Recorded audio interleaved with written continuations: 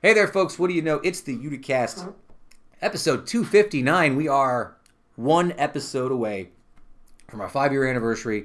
Don't get too excited. I don't have a ton of major plans, but we would like to do something fun. It's been a fun 5 years sharing time with you guys. So much so that I brought back Justin Parkinson, who is celebrating his 5-year anniversary of the pilot episode of this show, episode 0, which debuted 5 years ago on Soundcloud today. Does it exist? I don't think it does. Justin's mad that it doesn't, but it's probably for the best that it doesn't. Also this week we'll talk about all the stuff that's going on in the world. We'll talk about this bad Apple's theory. We'll talk about Buffalo police officers, terrible statues getting dumped in the water, all that, plus some history lessons, and then we'll try and do some stuff just to have a little fun. All that and more, folks. Again, it's been almost 5 years, and as always, we're still very happy to have you guys here.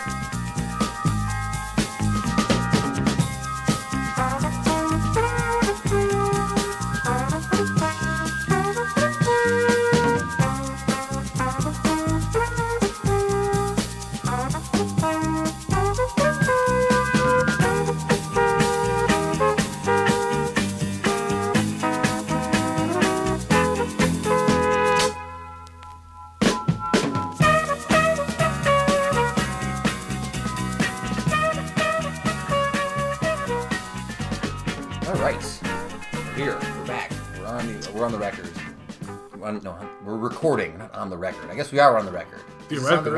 Somebody else is recording. It's on your record. Is this on the record? Are you not keeping records? I'm not. I gotta say, if you're not keeping records, then I don't know. Welcome back, folks. Uticast episode 259. It is the pilot anniversary, is what I'm calling this episode. 5 years ago on this day, Justin and Kevin and myself. I guess Cliff was here for it back then too, right? Yes. We recorded the first episode of the show, episode 0, with Justin Parkinson as a pretend guest at the time. We were just... little did we know. Little did we know. So it's been 5 years since we've done that. So Justin was here today. We had a nice long conversation. We finally got to talk about board games, which we were supposed to do last week, but got distracted giving away a cornhole board, I was told. Because that cornhole board giveaway was last week. Yeah, that makes sense. Always giving something away. Always out there for the people. We had a great time. We're talking about how we sort of got to meet each other and him sort of offering me the job to do the podcast and discussing the ideas we had and made Utica at the time. So it was actually a fun conversation. We talked about a lot of behind the curtain stuff. He brought that up, which is very rare, like behind the curtain stuff. Usually you're the inside baseball guy. I'm the inside baseball guy, but he was very inside baseball today, which was very interesting. Something I was thinking about, though, because I mentioned to him that I started watching The Leftovers. I've been sort of on and off watching it with you. Yes, The Leftovers. I've been trying to not watch it with you, although it's too hard because we just live in the house together. So right. Right. And it's not for any other reason. I don't want to watch it with him either. I kind of want to engage on it sometimes on my own. So I can form my own opinions on it without being sort of coerced into feeling one way or the other. Oh, I see. Do you know what I mean? All right, I'll be careful not to lean on you. Thank you, I appreciate that. Not to lean on your opinions. I come to you. I'll say that I'm 8 episodes in, and it's quite good. Yeah. It's good. When you were watching it, so I started watching a couple episodes from the first season myself, just to be like, because it ended a couple years ago, so I had to go back and watch some of it, because even though I liked the show a lot, I wanted to remember some of the pacings. I knew you'd be talking about it, and I went back and have been doing some reading and some stuff like that, and I didn't realize how many lists where they were the best shows of the 2010s that The Leftovers came in number 1 on.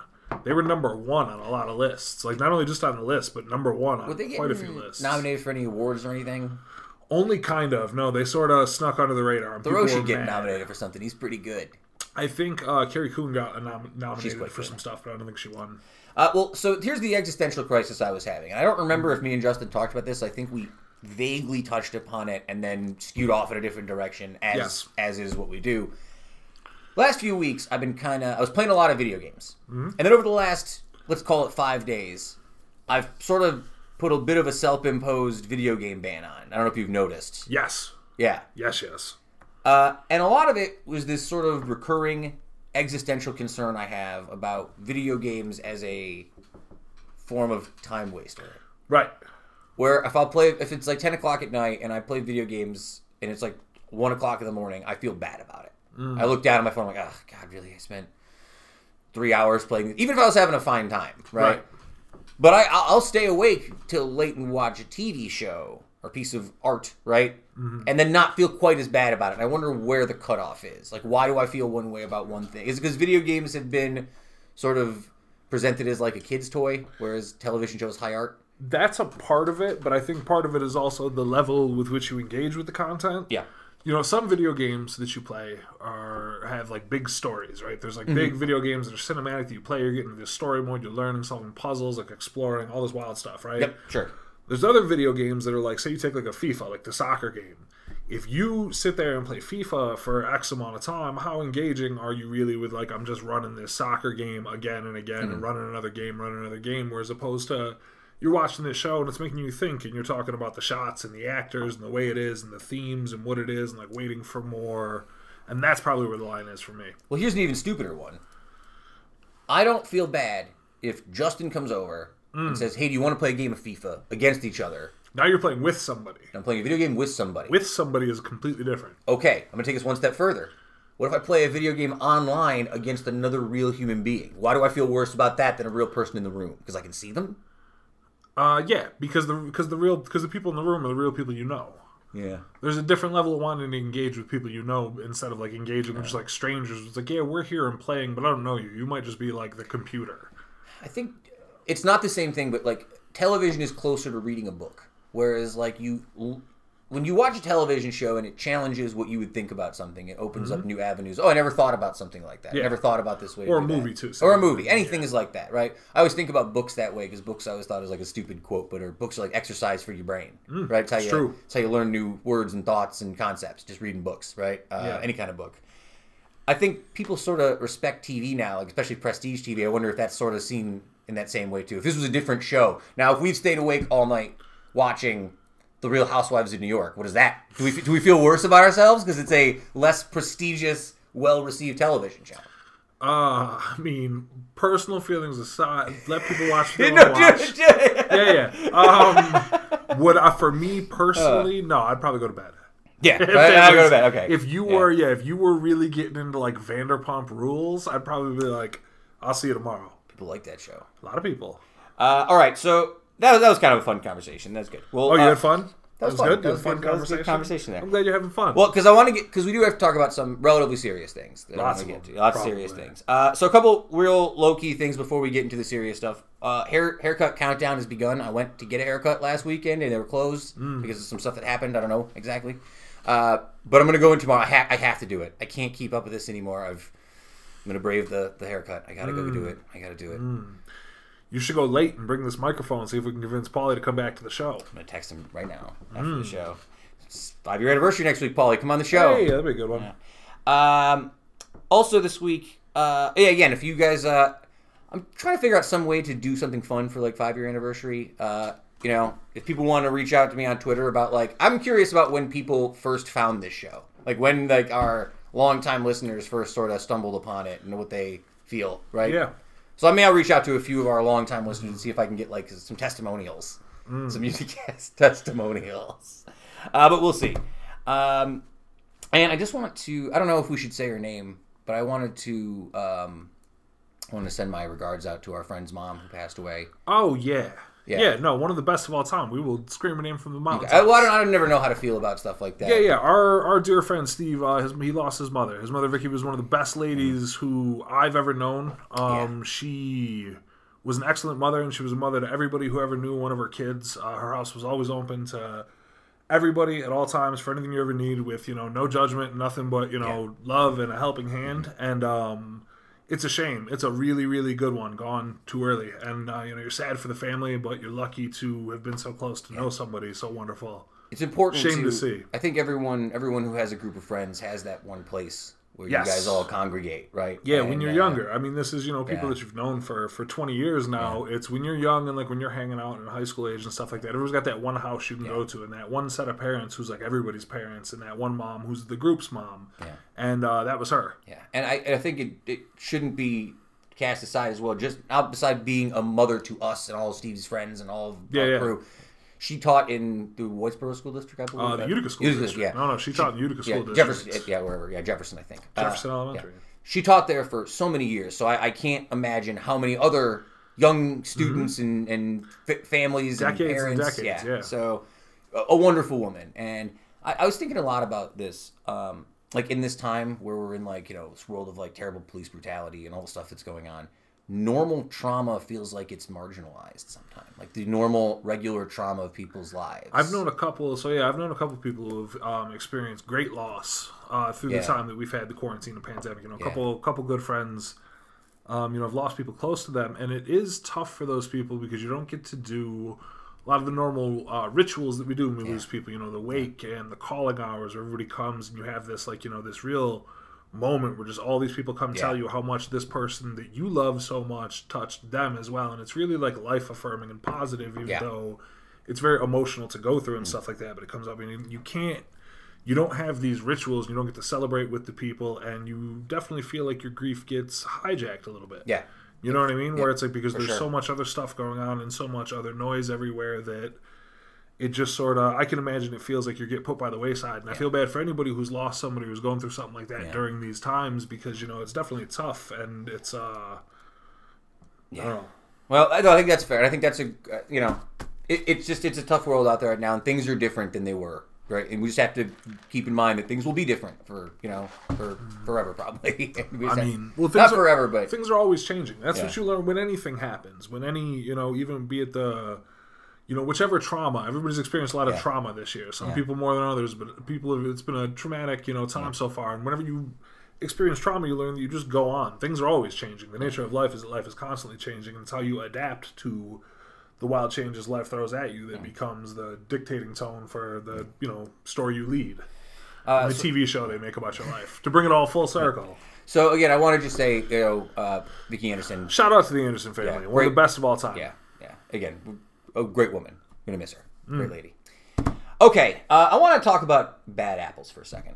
This is an analogy that people are bringing up a lot lately. A lot of bad apples. I want to talk about science for a second. Okay. Could it be okay? So because that's only half the phrase. That is correct. You know the rest of the phrase, right? A few bad apples. Yeah. A few bad apples spoils the bunch. That is correct, because one bad, overripe, or moldy apple really can cause all the other apples around it to spoil, because apples are full of ethane gas. And one moldy apple can lead to bunches of them as the gas spreads looking for new sources of food. Yeah. So much like anything, as anybody knows from like times of potato famine, you know what I mean? One potato thrown in there, same thing. Yeah, it's funny, I see that analogy thrown out all the time now.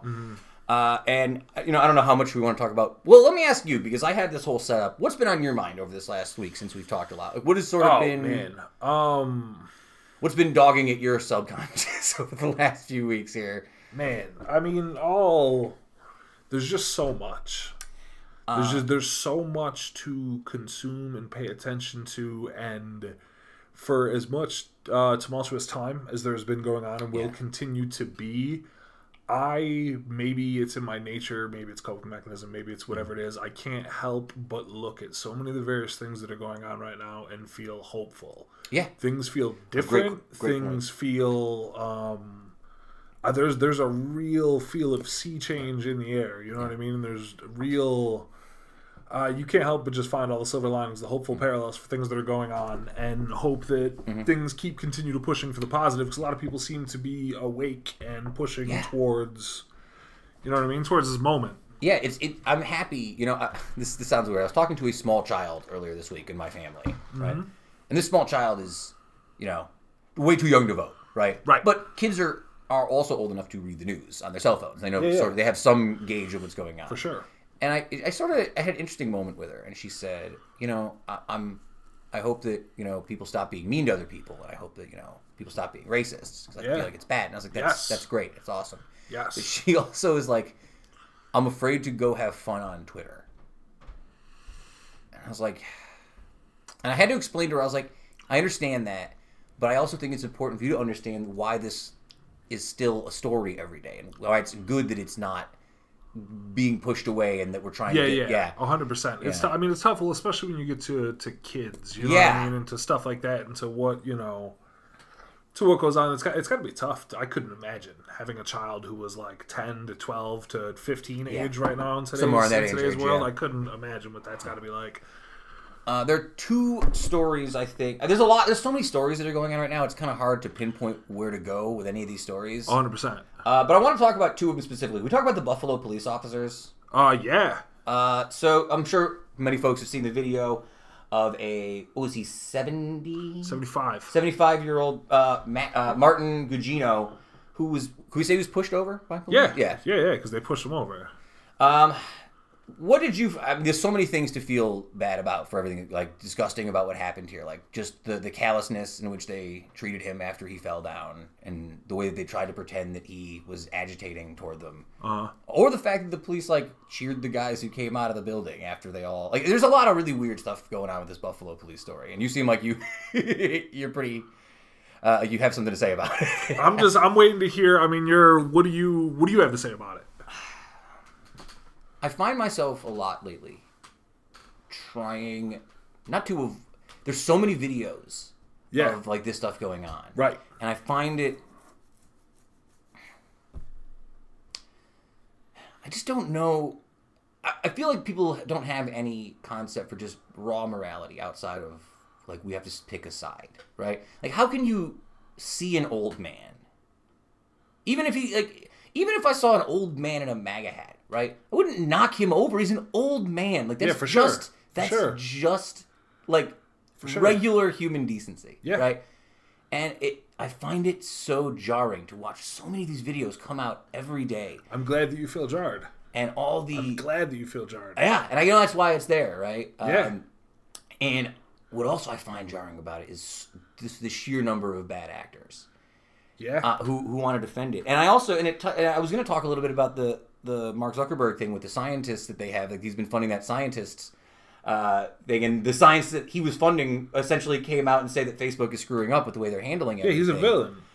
And I find it interesting. A villain. That's a bad guy. There's this narrative now that, like, it seems like I've seen on the internet that Facebook is a right-wing platform now, and Twitter and Instagram are left-wing platforms. And I'm like, I don't know. I go on all these platforms and I see tons of terrible stuff everywhere. Everybody's out here chunking up all over the place. I think it's kind of a misnomer to say that one of these platforms is bad and one is good, because I feel like they're all full of terrible people.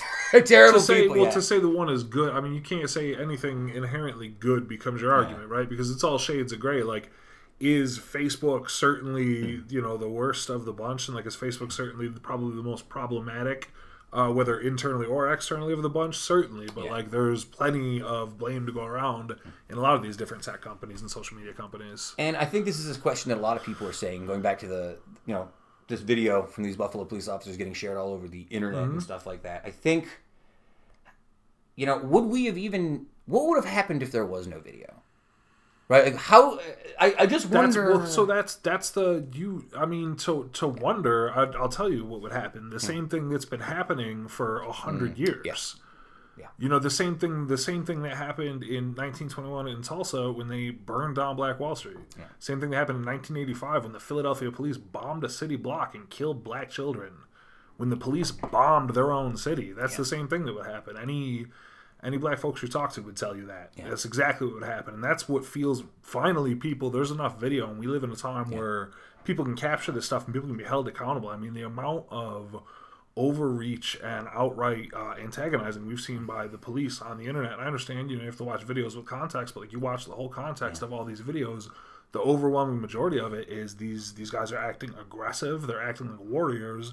They're acting like they're at odds with the people they're with, and that has to change. It's too much. It's out of control, and my God, hopefully finally people keep waking up and they keep pushing, and that's on white folks to lead the charge and to lead the way, because that's where the problem sits and that's where the problem comes from. You know what I mean? The original sin of this country.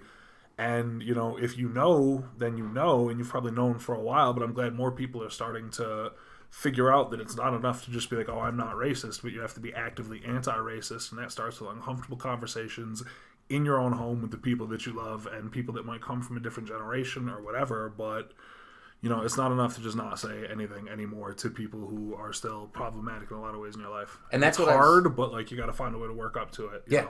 And I've seen a lot more people doing it too. And that's, again, we talked about that hopefulness, and that's where you get that hope. You see a lot more people standing by that mentality. For sure. I see so many, dude, some of my young cousins, I have young cousins that are all young female cousins that are between the age of, like, probably 19 and like 24, 25. I'm not sure how old exactly everybody is, but some of them who are like, like been going to school and like are leaders and like are out on Twitter and like these mindsets and like this younger generation that I see these people carrying forward and these attitudes and this decision where it's like, no, we're not going to live like this anymore. It's amazing. It's amazing to watch some of the younger folks come up, and that's not changing any further. You know what I mean? The younger it is you talk to folks, the more and more they're like, absolutely not. Like, we can't, There's still isolated pockets because there was a rally out in Fort Plain, out near Dolgeville, just the other day where there were dudes out there talking about the Klan with Confederate flags and the whole 9 yards out there. Gave me heartburn early this morning. Man, Fort Plain is out there in the middle of the woods. I saw a comment on there. It was like, why is it that every city immediately outside of Utica thinks it fought for the Confederacy? Like, I don't understand. Yeah. It's wild, man. Speaking of people who fought for the Confederacy, have you seen the protesters toppling the slave trader statue down in Bristol Harbor? Absolutely love to see it. They threw it in the river where he used to dock the boats. You'd love to see it. Amazing. You'd love to see it. Have you seen a lot of people talking about the statues thing? Like, oh, we should put these statues in a museum. For what? No, we should. If you really felt like that, if you were really about that life, then you had your chance. But now we should put them. We should put them in space. We should like. Fire them into the sun. We shouldn't send. Yeah, we should fire them to the sun to be ashamed to have them preserved in space for all the time. Yeah, no. If you have got some wild Confederate like general statue, like some slave trader statue, and somebody pulls it down, throws it in the river. I don't know. Like I got no sympathy for it. I really don't. Love to see it. I understand the arguments that people make where it's like, oh, history and this and that. And you know me. You know I like history. I like artifacts. I like museums. That's right. I get it all. But like, you can't say you're erasing history. Read a book. The history is all in the books. You don't need the 12-foot tall General Lee down in the town square. I have 3 people for you this week who people are big mad at. Three people this week. Just 3. Just 3. Well, I picked down to 3. First one. By the way, sorry about the door, guys, because we have open windows. They probably can't even hear it. I'm sure they can hear it. We'll do the thing. That's fine. There you go. No, it's fine. If you hear the door squeaking, it's because we have wind in here. It is what it is. It's fine. You're all right. First one is Ben Carson. Sucks. Ben Carson once again trotted out his lines about how the kneeling that Colin Kaepernick did to protest police brutality last year, or a couple years ago, he eventually said that if NFL players are protesting why they are mad, they should say why. And my answer is, Ben, they've already said why. That's disingenuous. That's not real. You don't even give something like that actual airtime because he doesn't mean it. He's lying. Yeah. He's lying, so call it what it is. He's lying. He knows. He's not like, how could you believe this? He doesn't believe that. He knows. Roger Goodell came out this week as well, and he tried to do like that thing that a lot of like corporations who also give money. Did you see Roy Mitt Romney out there marching? I did. With the same Black Lives. He's angling. Yeah. He knows they might have to run somebody else in November, and he's like, well, you know what? I'm out here, Mr. Mitt Romney. Do you really think they're gonna run somebody in November? Look at this man. He's falling apart. Watch him fall over on TV. See what happens. Ooh, wow, that'd be something. Watch him, man. Keep watching TV. Huh. Interesting. All right. So, yeah, Ben Carson. Here's the thing, right? I think Ben Carson's an idiot. This is stupid. I thought Roger Goodell coming out and saying that the NFL condemns everything and that they're sorry that they acted the way they did before is all well and good, but I need Roger Goodell to at least actually say, we screwed Colin Kaepernick over. That's what I would need to hear him say for me to actually believe that he cares about the NFL doing anything about this. Yeah. I mean, it's great. Like with a lot of things, great that you came out and you said this and you've made yourself feel better. And you've done your performative, oh, geez, you know, I just feel so bad. This is all such a shame. Great.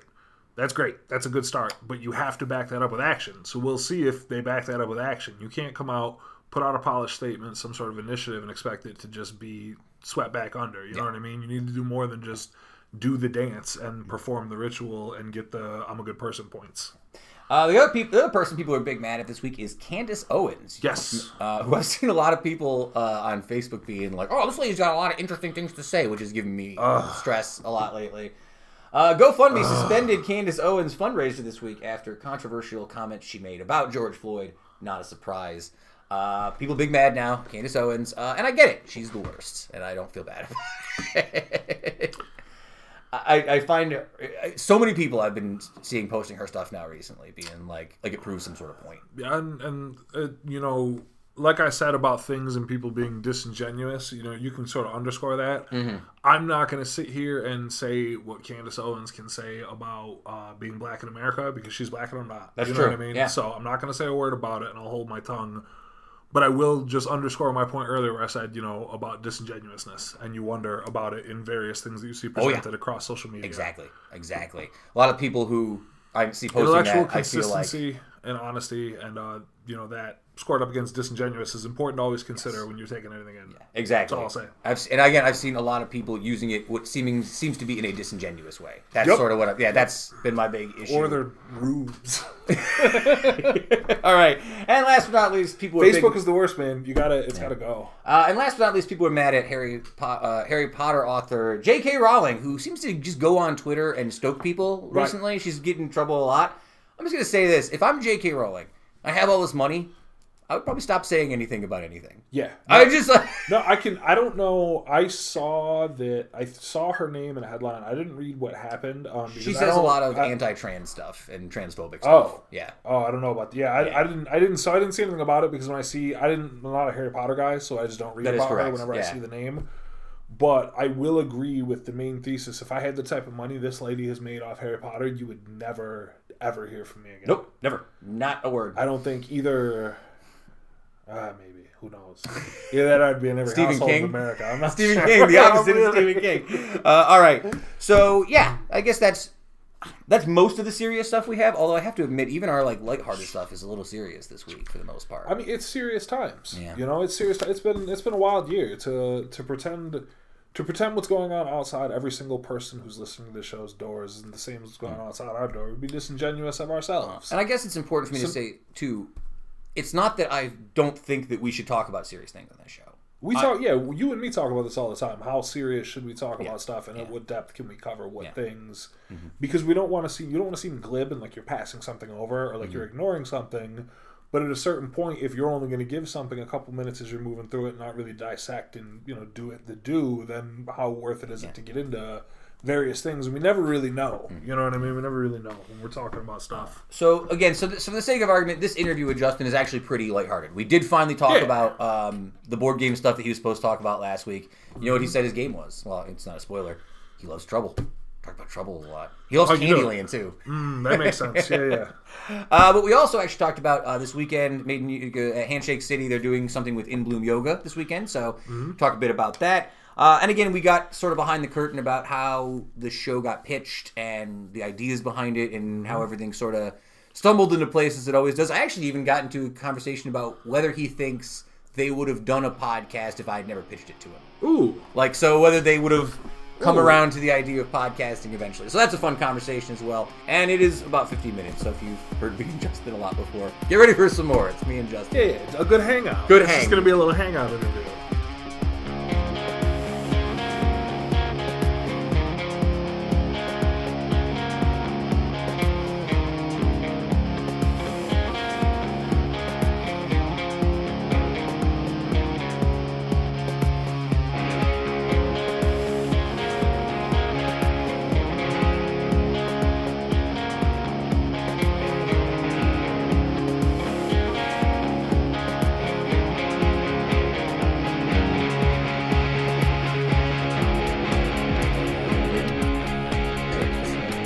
So just because this is how my mind works for folks who are listening, Justin's here. He was supposed to be here last week, but we got caught up with some other stuff.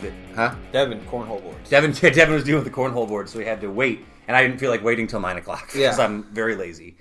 But last week, Justin was supposed to come on and talk about board games because Justin loves a good board game, card game, and thought it was good evergreen content for the listeners out there, especially in such a serious time we live in. I thought it'd be fun to do something fun. So Justin, you're here this week. Yes. But as we were preparing for this, we were watching The Price is Right. Yes. Because that's kind of what we do here at the Uticast HQ.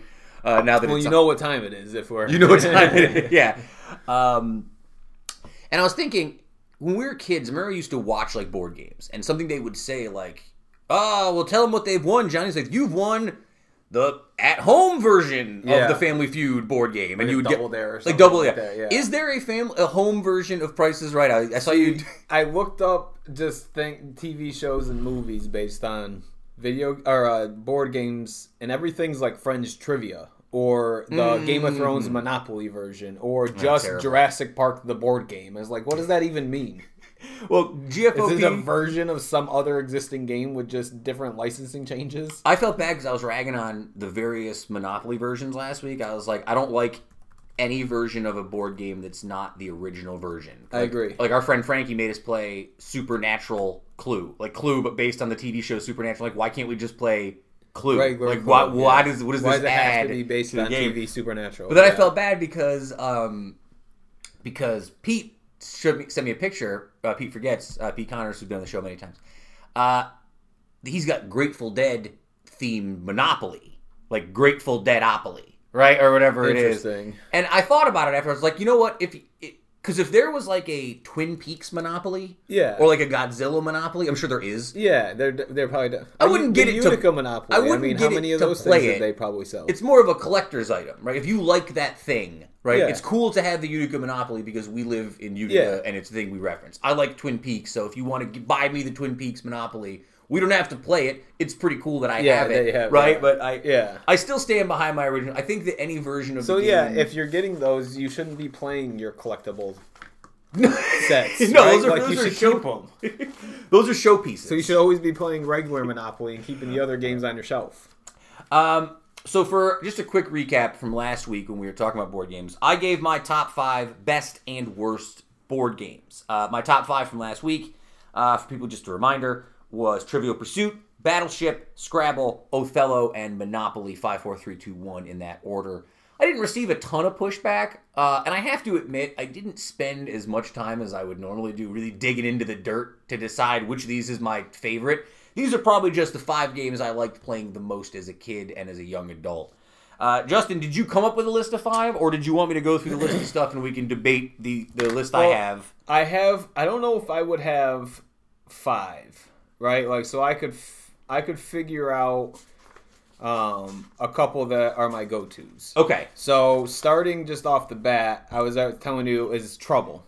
Pop-Matic Trouble. Yeah, that's for just the reason alone. That was a game we played all the time at the house. I don't know if it was just something that the consensus in the house could agree everybody didn't mind playing, right? Like, it's maybe really it had easy. a slight weird... Yeah, and like I was telling you before, I like a game where the strategy is left to not remembering if the guy had a mustache or not, right? Or like putting putting your checker in 4 in a row. That seems really simple to not let you get 4 in a row. I mean, stuff like that is like you can establish who's better at certain things off the bat. Yeah. I want to take that out because sometimes in board games you're playing with your parents or like your sister, and you need like that Madden mode where it balances the teams. Right. Trouble creates a scenario where it doesn't matter your age or anything, you could win the game. So that's a bonus for that. Yeah, I'm with you on that. I think Trouble, much like Sorry, or even to a certain extent, I talked about this with Yahtzee. Mm-hmm. Yahtzee still requires you to make elaborate choices, though, about what you're taking and when. Well, the point I was getting to was not the choices so much, but there's a surprising level of excitement that comes to these games because something could always happen that people are like, oh no, like when you get that Yahtzee or you knock somebody off the Sorry board, like how that song used to go. Sorry. What was it? It's fun getting into trouble. Yeah. It's fun getting into trouble. That was the theme song for the folks who. Now I think Trouble existed without the little dome in the middle before. There's 2 versions of Trouble, is what I'm getting at. So you just roll dice without the pop around? Yeah, the Pop-It thing was added later. Way better. Pop-O-Matic Trouble is the thing we had as a kid, like the little bubble in the middle. That wasn't the original. You used to have to just roll dice, right? Like, which is, I mean... simpler times. I'm surprised more games didn't steal the Pop-O-Matic idea. It's a pretty good idea. Yeah, it takes all of the stuff out of people, like... sticking the dice and losing the dice too, right? Like, ooh, like I didn't even think about that. I'm thinking from a cheating perspective. You're thinking of a practicality. I keep losing these dice. I keep losing all these dice. Well, because like I don't understand. Like, why didn't Life just do that? Like, why did Life already has all that stuff built onto the board? It wouldn't take you much to just put 2 dice in a bubble. Like, there you go. It's a patent issue. The people at Trouble. Patented or whoever, Mattel, the Pop-O-Matic machine. Whoever made the game. It is a Milton Bradley game. In case you're curious. There you go. So maybe they had the exclusive rights to the Pop-O-Matic system. It's protected for 100 years. So this game was launched in the U.S. in 1965 and is based on an English game called Ludo. and it is derived from Parcheesi. So if you're curious where trouble comes from, it also says the Hasbro game Sorry has a similar game mechanic but uses cards instead of dice. So I guess we could sort of keep that Trouble and Sorry analogy connected here. They're kind of in the same wheelhouse, right? So they're in the same family at least. Same family of game, right? So you had Pop-O-Matic Trouble that's sort of in your wheelhouse. What else did you have in your list? And that then you were very when proactive? I was younger as well would be Candyland. If I have to pick, like if I have to talk about games that I played a lot versus other games, right? Is it my favorite? Man. Has to be just by usage. I don't know. Okay, so I'm going to give you a pop quiz here because you said you love Candyland so much. I looked this up. There are 1, 2, 3, 4, 5, 6, 7, 8. There are 9 characters that exist in Candyland World, the characters you run across. Can you name 3 of the 9 without looking them up? No. There's going to be like... None of them. Be all after candy. So they're all candy, like, Lollipop. Princess Lolly. Lollipop. I'll give you that one. All right, hold on. There's a lemon one. There's not a lemon one. No, okay, then I'm not going to be able to... All right, I'll give you the list and see how many you remember. Plumpy. Okay. Mr. Mint. Okay. Jolly. Lord Licorice, Princess Lolly, Queen Frostine, Queen Frostine. Wow, I like it. Gloopy, who I remember was was the guy at the end that you would get stuck in right before you got to King Candy's castle. King Candy, another one on this list, and of course the name that hasn't aged well, Grandma Nut. Grandma Nut. Grandma Nut with 2 T's at the end. Grandma Nut. Those were all I liked Lord Licorice and Gloop as I was again. Candyland is a game that, this one even more than Trouble and Sorry, requires, this is like Chutes and Ladders. This is in the sort of like, I want to play this with everybody. Yep. It's not about strategy, it's about I don't even know the luck of the last draw. Time I've even played that game. I bet you wouldn't be fun. We would not have fun playing it today. No. We wouldn't have any fun playing it today that we didn't ourselves have. Like, just busting balls or... fun. Yeah. There's no new fun. Coming out of Candyland. Yeah. The best is... in the past.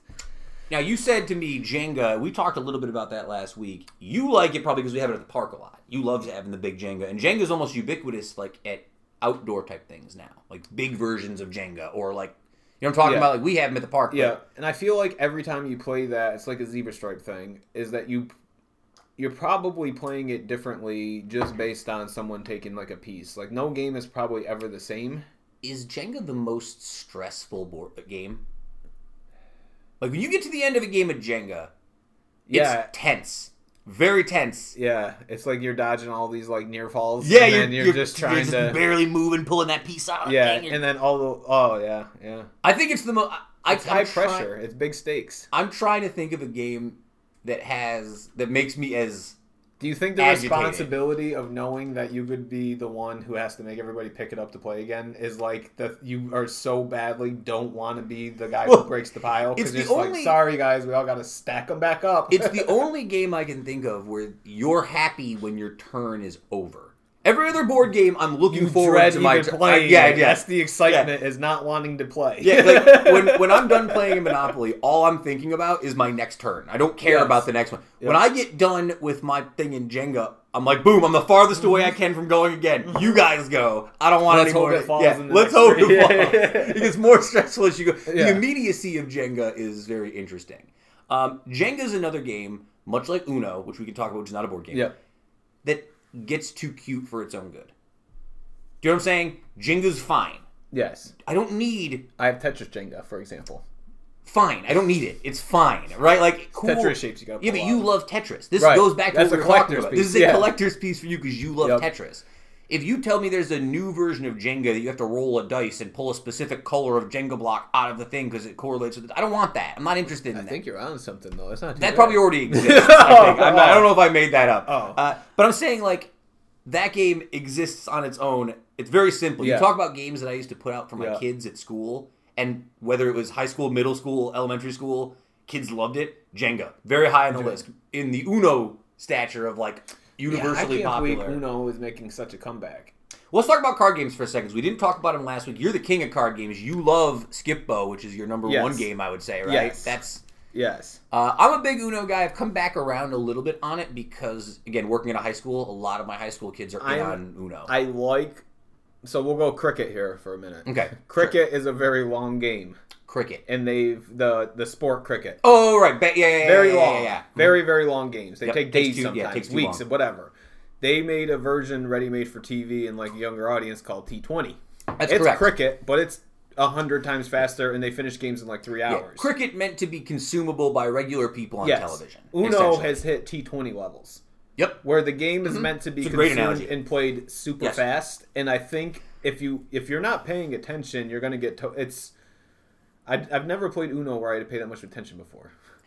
I There's think a lot going on and a lot of things you can do, but you have to be like watching and looking at your hand, but then you can lose your hand, so then you got to repay attention. Like you're always constantly looking at stuff. I feel bad because I gave my kids at school a lot of crap about it. Like, you're not playing it the right way. This has no strategy, blah, blah, blah. Yeah. And they kind of boomered me about it a little Yeah. bit. And I was like, you guys are wrong. You don't know what you're talking about. Yeah, you're old man cricket. That's what you I was Seymour Skinner in that Simpsons clip. Am I the one who's wrong? No, all the children are wrong.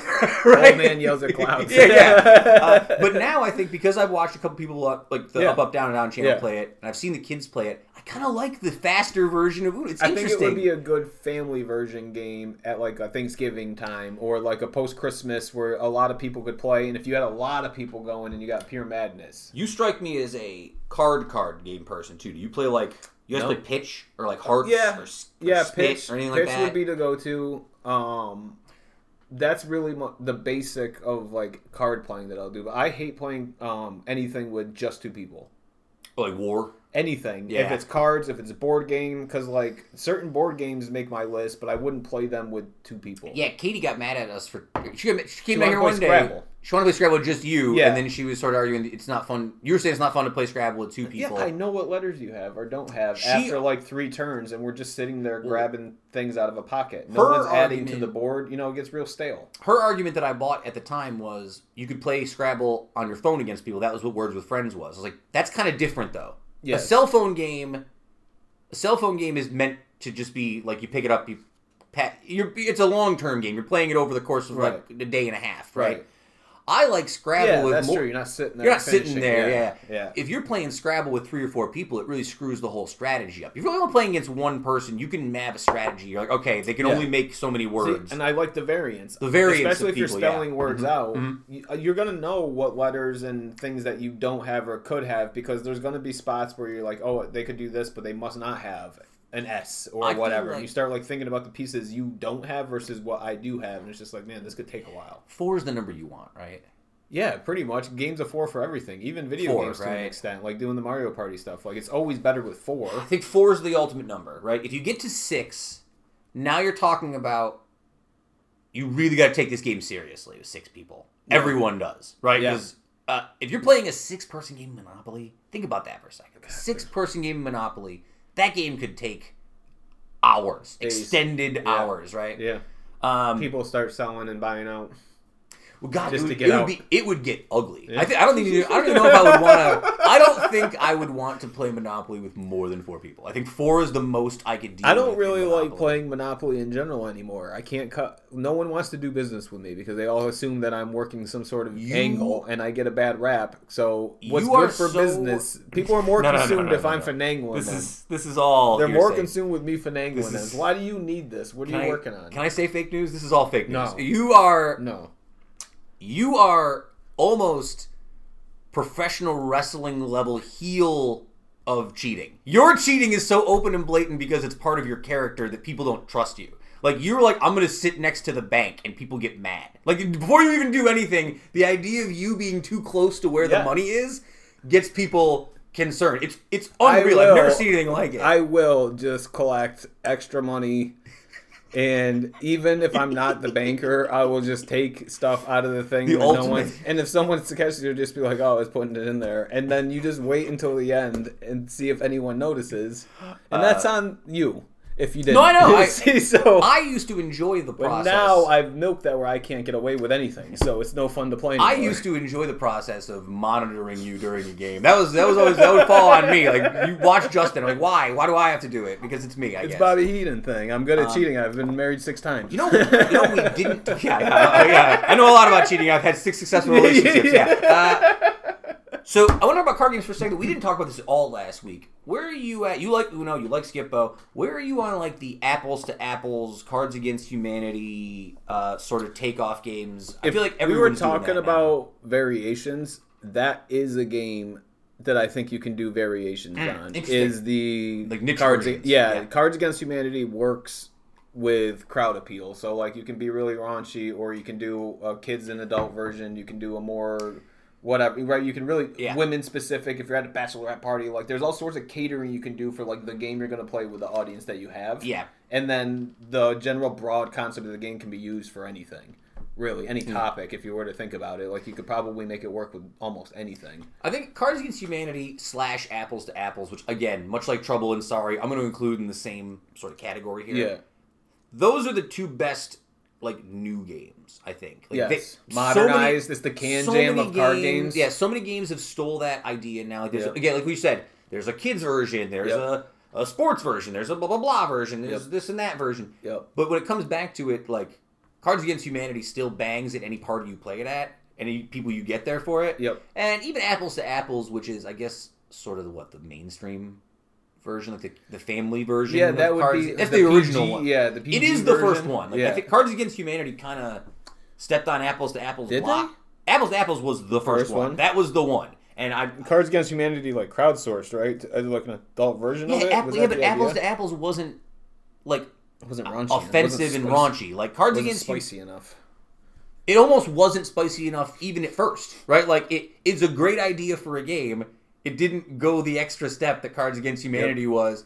My problem with Cards Against Humanity, this is not a problem, you sometimes get, like, free points in that game. Like, you'll get a card where the thing on it is so outrageous, you're like, it doesn't matter what I put this down for, this is a free point, right? Like, I feel like that happens sometimes in those games. Well, those are the ones you got to take, because then sometimes you think you got gold, and you're like, man, how does this person not think? It's a real good analogy for finding out you're not funny. Or the person that you were hanging out with is like, man, I do not have anything in common with this person. Well, that's probably I'm not laughing at this. my nephew, I swear to God, like my nephew got mad playing a game like this once because we played like a kid's version. Yeah. And he was like, how come no one's liking my jokes? Like, he was really upset that no one was getting his bits here. Tough crowd. So I'll do two things here. If you have any other board game takes, I will let you do them right now. Checkers.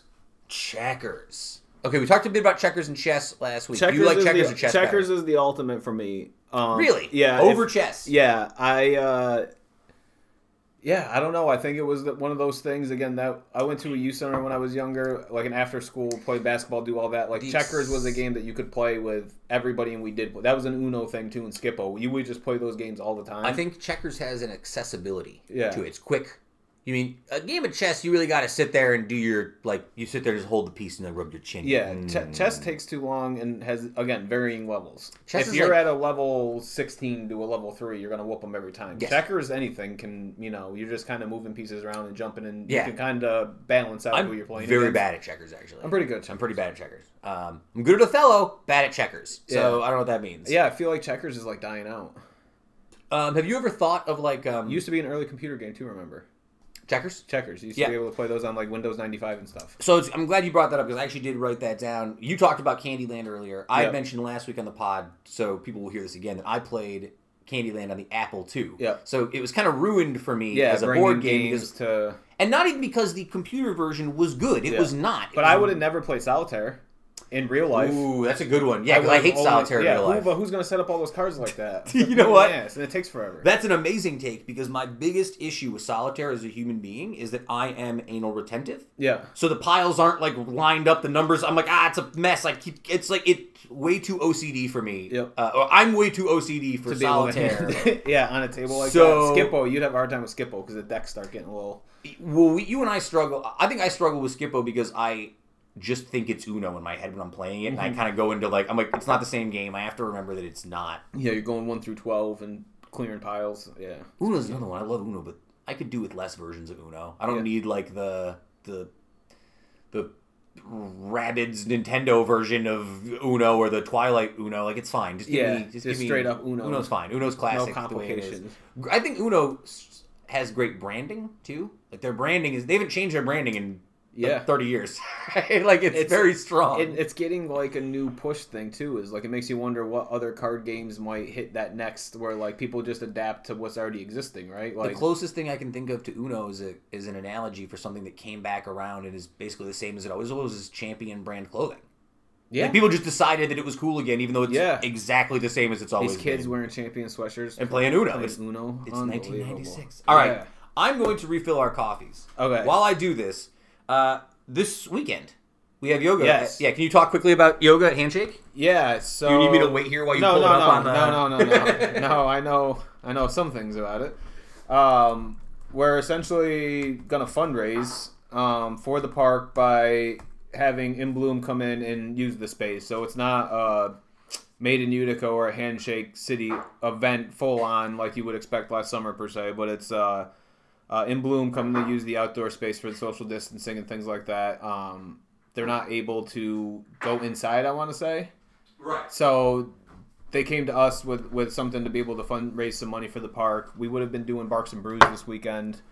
So we're yeah, I know. Well, I know. I was saying we'll with whatever Barks and Brews will go on. Whenever we're allowed, it'll be the first thing on the docket type of deal. We will have like whenever it is, it'll be back. But yeah, we're looking at ways to use the space with other organizations who might be kind of temporarily displaced because of the phasing. So if you can't use your venue, or you have to have a certain limited amount of people that could come, and you exceed that on a regular basis, and you require a yoga class needs probably multiple people to be worth it, right? Doing them 5 people in a room is probably not worth it. Maybe doing it outside's a little. You can get more. Have you noticed? And I didn't prep this question with you before you came on, so I don't know if you have answers to this or not. Have you noticed like an uptick of people reaching out now because of because of everything that's going on? People are more. I feel like the idea of Handshake is far more popular to people with existing retail space, which the idea over the first 2 years was to use your existing retail space and maybe Handshake as a pop-up secondary location. It should be part of your home during the summer, during these days. You should just make it part of it should be a second business for you for some of these things. I think people are starting to realize that it could be like a secondary location for them now for different reasons.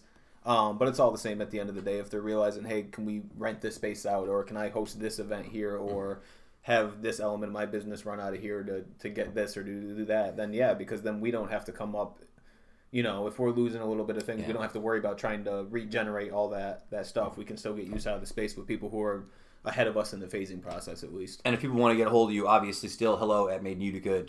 At Gmail? Is it? Hello at madeinutica.com. Yeah. And then you guys still Facebook doing your thing on there? Yeah, not me, but it's there. Yeah, you're off social media in general. You're burned out. Let's talk about something else, though, because there's a reason I brought you on here. Not just board games, not just Handshake.City. 5 years ago today was episode... Really? This actual day? I don't know if it's this actual day. When the This is episode 259. Yeah. Next week is episode 260. It'll be our 5-year anniversary. Yeah. We didn't take a break between episode 0 and episode 1. When we did this show the right, first time... The lost episode. We did episode 0 with you on as the guest, and it was just me and Kevin. Yep. And I don't know if you remember this. Shout out to original co-host Aaron Higgins, who called me up within hours, furious that she was not involved in the show. Yes. She quit the show that she hadn't even been on yet before she had been on. That's right, Trouble in Paradise before episode 1. Immediately quit the show.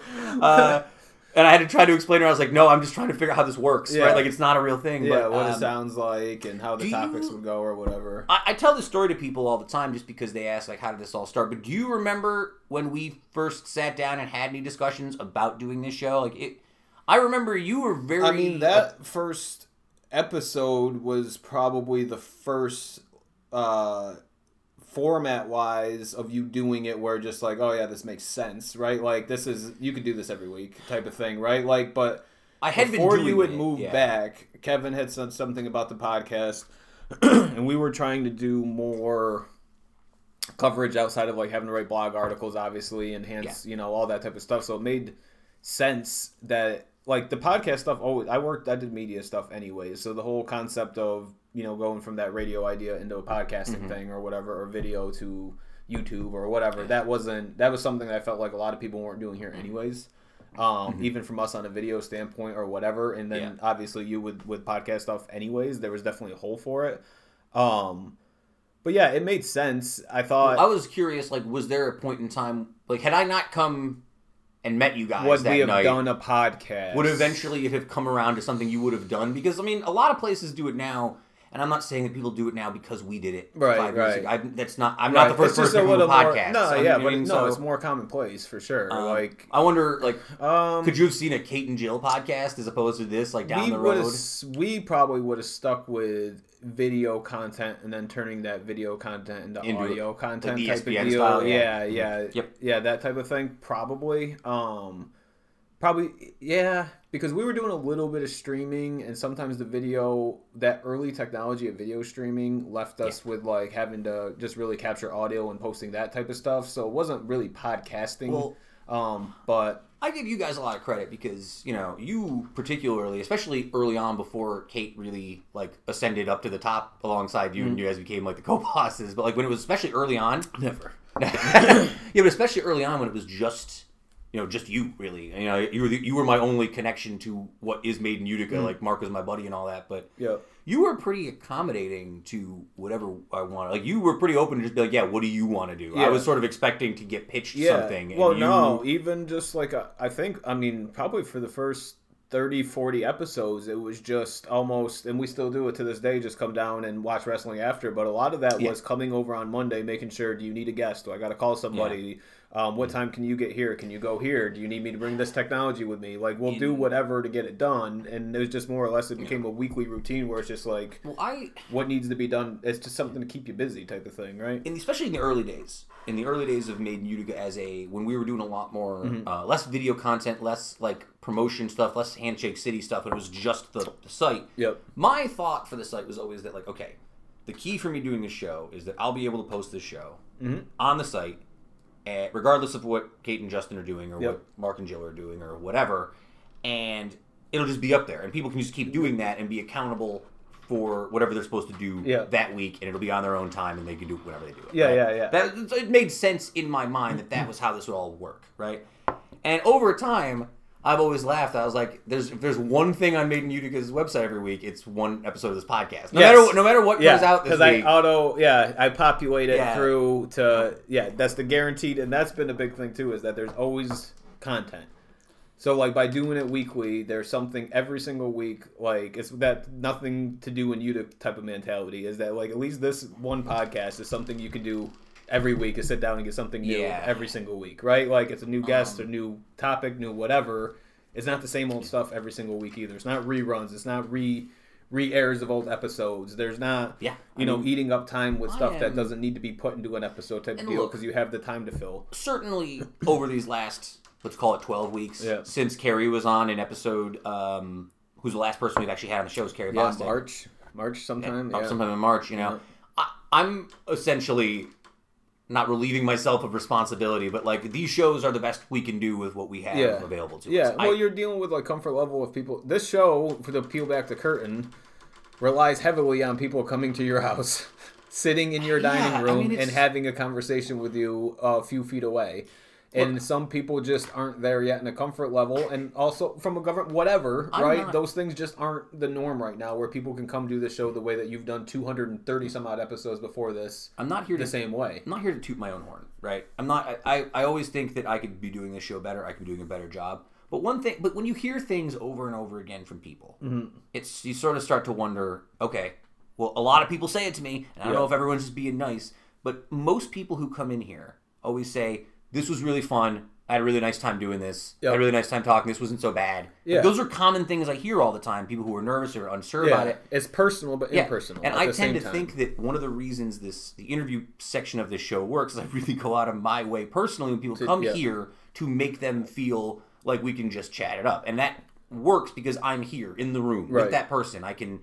Yeah, you can't do that on FaceTime. You might cut the person off or be like, no, what were you saying? I was, but what? Even when you do that interaction, the delay. Even when you do that here in the room, it still sounds better. Yeah. If you and I talk over each other, we're still in the same Yeah, room. if I was cutting that, Yeah. I couldn't cut our pacings out, but on a video, I could like close off, right? Like you can cut those spaces out because they just exist. The parts of this show that are me and Kev, or me and Kevin you, or me and Kevin Heather, or me and Kevin Aaron, or me and Kevin Mara, or whoever it was at any given time over the years, right? Like those parts are, I always think to myself, in my opinion, those are extra. The show is generally until the interview, up until these last few weeks, right? When it's become whatever I can come up with. Right? But well, even the idea of people have been on multiple times now, but for a long time it was rare to be a 2-timers or a 3, right? Like you just literally, not for lack of anything besides people just, those are after 100. There's only so many people who are doing active things at a time but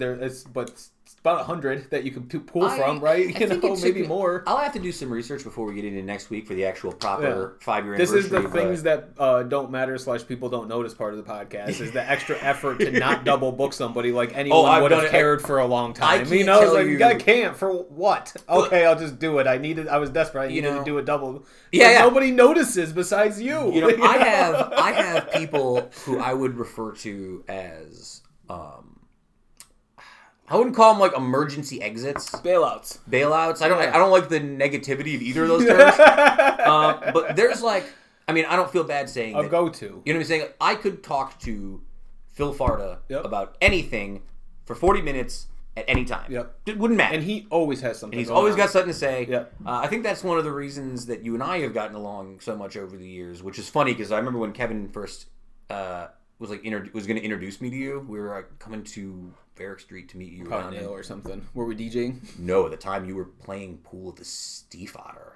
Oh, do you remember? I don't know if you remember that. This was years ago. This has got to be 6 years ago. Steve Otter playing pool, huh? Probably not sharking. No. It was a weird night.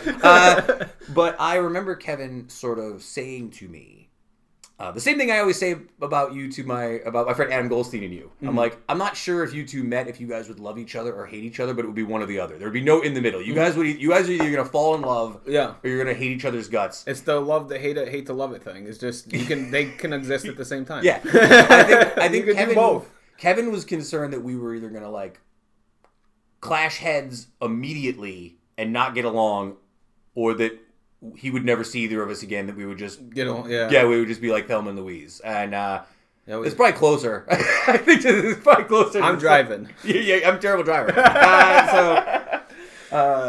It's a lot of it too is the especially with the podcast thing is like, if you're gonna do something, or if I need you to help me with, you just do it. You know what I mean? Like that was a big variance in a lot of stuff. Is that it's easy just to go to you and be like, hey, you want to do this? Sure. Were you want to do a weird video where you act weird in the brewery? Sure. I'll tell you what. I went back and looked at a lot. You always say yes, though. You know. So I went back and looked at a lot of the Made in Utica videos on the YouTube a couple days ago. Just because I don't know why I was thinking about it. We really did a lot of weird stuff, like a lot of dumb stuff that I agreed to do over the years. Good stuff. There's good stuff in there. No, it's great stuff. No, I love it all. I mean, I love it. It's all great stuff. But it's a cinematic universe to some extent. There's like levels that transcend other videos. It's just funny. Were you at any? Well, you can tell me now because I don't give a shit now. But was there any point in time back then that you were gun shy about adding people to Made in Utica? Maybe not even just me, but at any point in time where you were... No, almost more desperate to have anything that would contribute content. Because, like, for here and there, like, over time, like, we've had Aaron and Mark did, like, a blog for a little series of Turning 30, right? And this will date us now, but that's how many years ago that was. We're not 30 anymore. Not anymore. Yeah. Well, like, we did, like, Hungry Uticans with Rick and Becky. Alyssa did the wine stuff for a while. Kate Miller has done things about where to take your kids around town. You know, so we've Kevin's famous ticket article that everyone loves to... Yeah, well, that's like a one-off. If we had a series, that'd be great. But so with Kate, she would have, I don't know, 10, 12 articles where she's taking her kids during the summer, from the zoo to the library to the canal to whatever, and she would write a little blog. So Episode over the 3. years... Yeah, there you go. That's where a lot of those are... But a lot of over the years, we always had little features and segments. Yeah. So this has lasted longer than our other pilots, if you will, that have kind of not burned out, but kind of ran their course, right? Like, there's only so many restaurants you can review for, like, food as a couple on date night, right? You know? And this show is going through multiple... I don't think about it this way because it's, for me, this has become sort of a streamlined process that this is the best version of this show now because everything is streamlined down to where I need it to be. Yeah, I get it done on a weekly basis. And again, when I say this version of the show, I don't specifically mean this 12-week version of the show. I understand what this is, right? But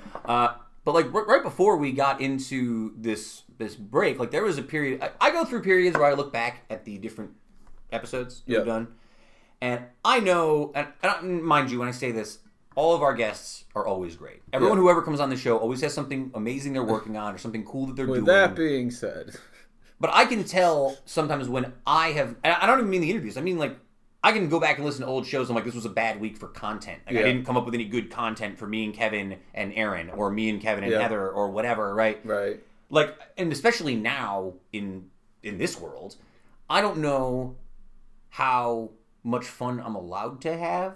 Because it feels like the show now has devolved into, I have to talk about serious stuff up front, and then we do the interview, and then the last segment is like good times, right? And that's fine. Well, you can do the Krasinski there or whatever. Just sell my show for tons of money? Well, yeah, that'd be awesome. CBS, come on. CBS, throw me some cash. Come on. A little. Like the fans 10% of whatever you gave him. I don't know if like the Ken Smiths of the world I don't know if the Ken Smiths of the world would be mad at me for selling my show to CBS and Viacom. I'm not sure. Ken, I love you anyway. You're going to sell the show. You're still a good man. Well, what if you did the Simmons? They gave you a bunch of money on Spotify. You had to keep doing it. I mean, that was always the goal, wasn't it? Like, I jokingly say, like... to have more of a network version of more...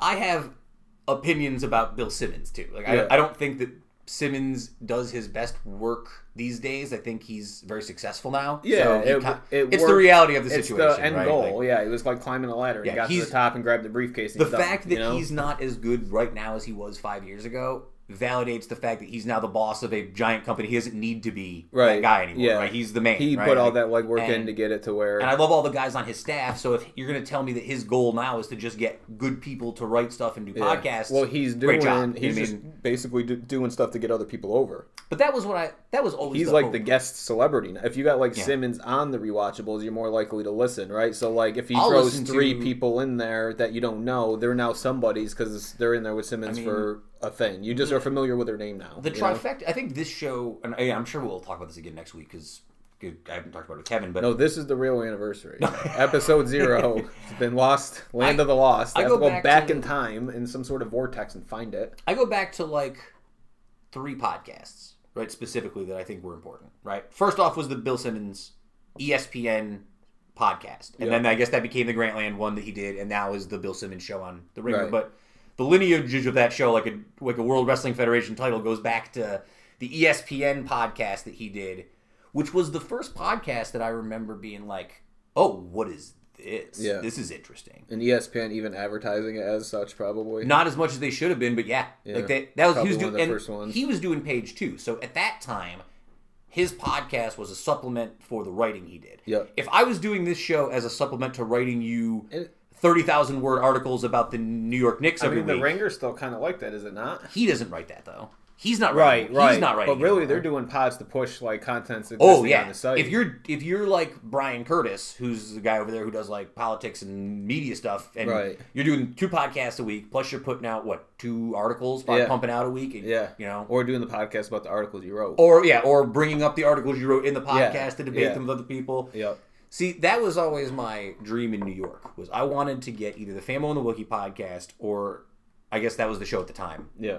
I wanted Deadspin to buy us, which is and now again that sounds really stupid in 2020, but in 2010 when I was living in Brooklyn and Pardon My Take was not a show yet, and like Barstool was not a thing that existed, and me and my buddies were doing a comical sports show where we were taking the piss out of the NFL. Yeah, I was like, this is something we could sell, and I remember Dano, shout out to Dano, I love him to death, sending me an article once about Deadspin looking for podcasters, and I like sent in stuff, and I never heard anything back, obviously. But like that was the dream. Like I wanted Deadspin or some SB Nation to see that we had this dumb podcast in Brooklyn, and I wanted to sell it to them. Not sell it, but be able to generate something off of it. Yeah. And then by the time I got here, my plan was essentially to turn this into the Uticast podcasting network.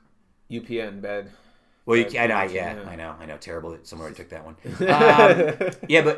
The essentially for the Uticast to be the Bill Simmons show of With the other network, stuff, yeah. and then just distribute whatever, right? Yeah. Like in a perfect world, I would have had enough money to be like, hey, Malik from Against the Algorithm, Yeah. like here's $200 a week, like whatever, yeah. we'll put the show out for you, just give it to me, and Yeah. I'll promote it and do whatever, right? Right, That would have right. been a great thing.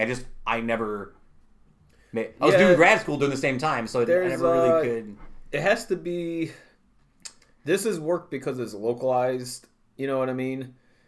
You would have to find good content that people are making that you would know that goes beyond the area. So you don't need any other localized versions of. You know what I mean? Even if it needs to be gaming, right, or sports, that's like why that type of stuff. Well, I don't know if there's the talent out there to be able to carry a whole network like that. Well, even Malik. The reason I bring up Malik is Malik's podcast is specifically about like interviewing musicians. He talks about music. So if I wanted to do a specific, I would love to have it be like, hey, there's a music story this week. Right. Let me like go on and have Malik come on here and talk to me about that. Again, I'm not trying to tell Malik what to do. Yeah, I love your podcast. Keep doing your thing. You're doing great. No, I see what you're saying. But in a different world where it feels like even now there are a bunch of like abstract solo podcasts and performance shows that exist around here, right? Like I love Devin and the folks doing the stuff at Uptown, but they're putting out content in their own that has nothing to do with us, that has nothing to do with anything else. Yep. So like I wish that there was a way that I had the facility. I don't know, I guess the money is the answer. I wish I had the.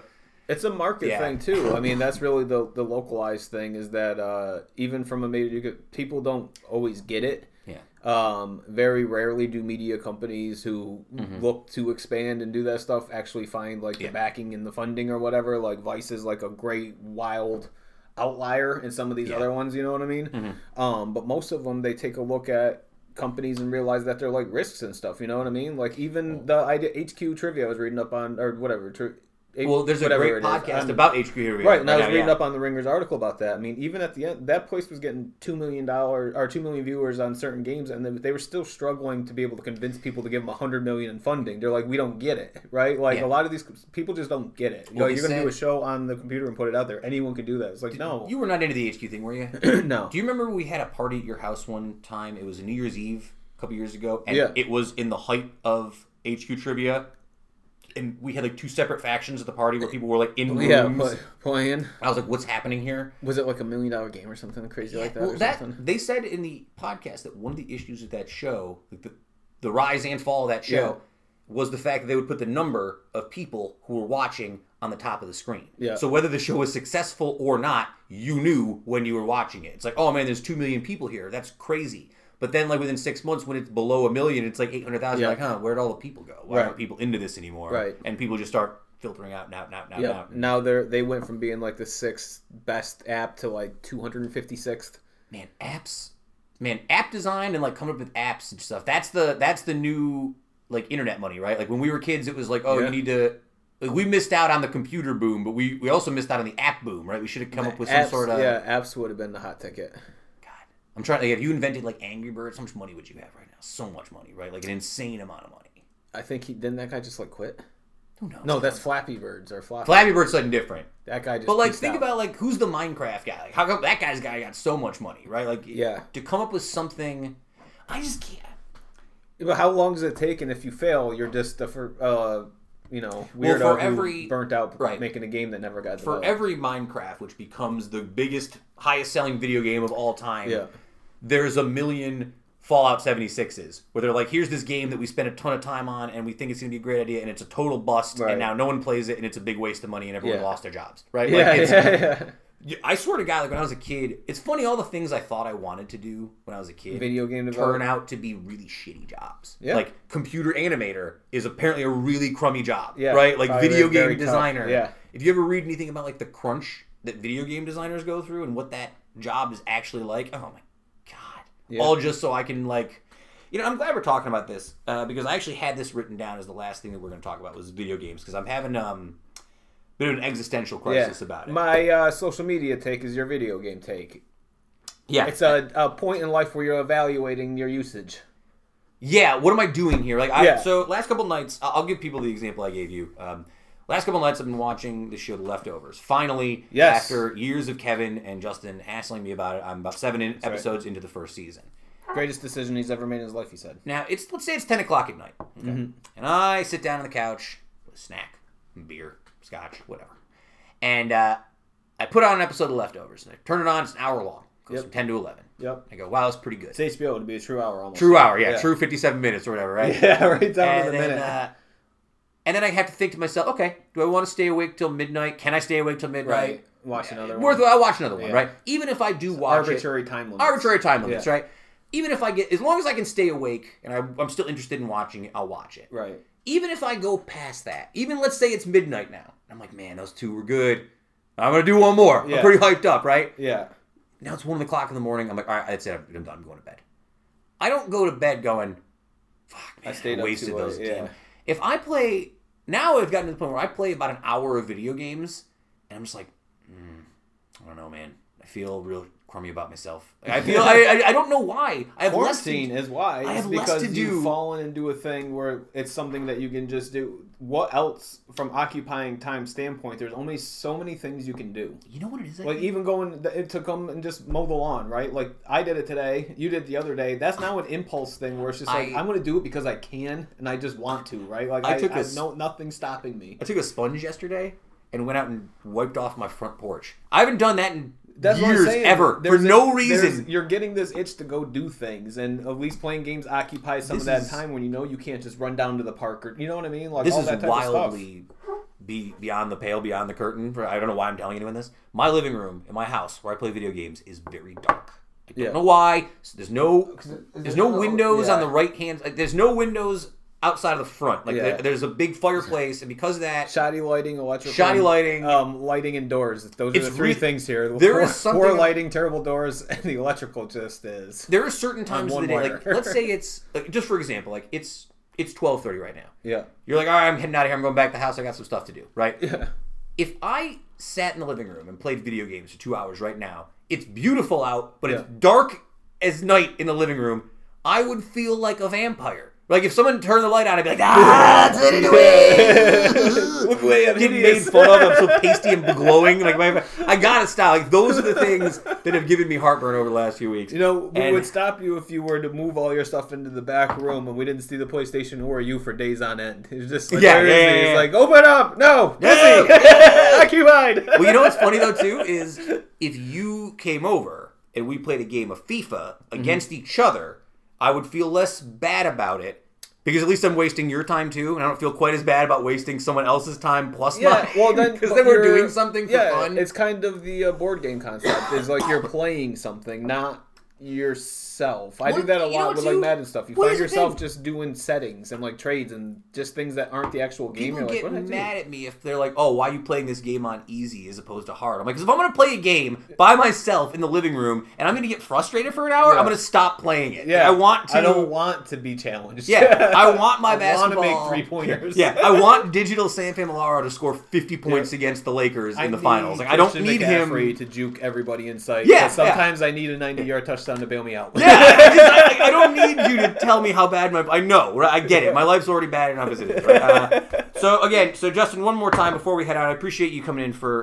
card games, board games. I don't know what we'll do next week. We got to think about a couple different things about 5-year anniversary. I don't know what we'll start do. roll calling. That's what I would do. Yeah, I'm going to do some calls this week. I'm now, my graduation stuff is all complete. I think I talked to you about this. So now I can really, like, I keep saying I can finally relax, but I still don't. Like, I paid $90 for my cap and gown, so that's what they charge you nowadays. Cap and gown. Angel, you're gonna have to go up to her house and walk around in it.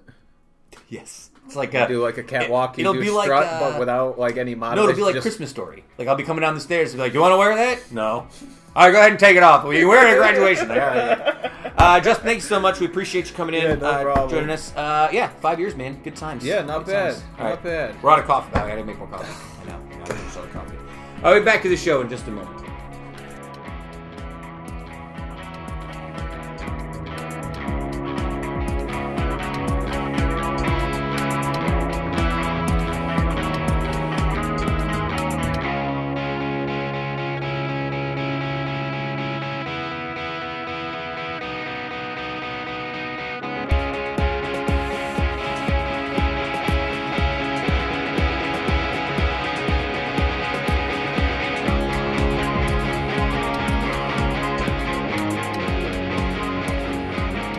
I need coffee, man. You have to get it. You can't survive through this wrestling without it. It puts me to sleep now. Oh, okay. You're gonna drink a bunch of coffee and wrestle. Professional wrestling. See, must have been a weird interview. It must have been a weird interview. I think. No, I had a great time talking to Justin as always. Always. And we actually talked about the idea, and I think you had said this to me when you first introduced him to me.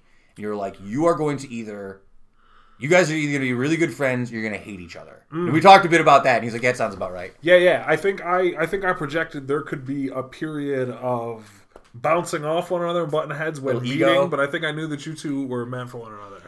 Especially once all of a sudden, because I got to tell you, like, he didn't talk about, before you moved back from New York, Justin Parkinson didn't talk about wrestling or soccer ever.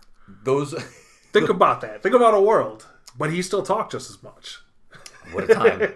Well, it's interesting, too, because wrestling in particular is one that... I always joke about this. When you are a person, like if I work at a restaurant, right? Sure. Work with a lot of people. Talk about a lot of stuff. If someone finds out that you like wrestling, and they also like wrestling, it kind of becomes the only thing you ever talk about with that person. It's because it's a small group. It's a real small group. Anything like that, where if you've got like a small, real like niche hobby, because it's the same thing if you're like, you're like jiu-jitsu, one of these UFC guys. Yeah. Oh, bro, you watch the UFC?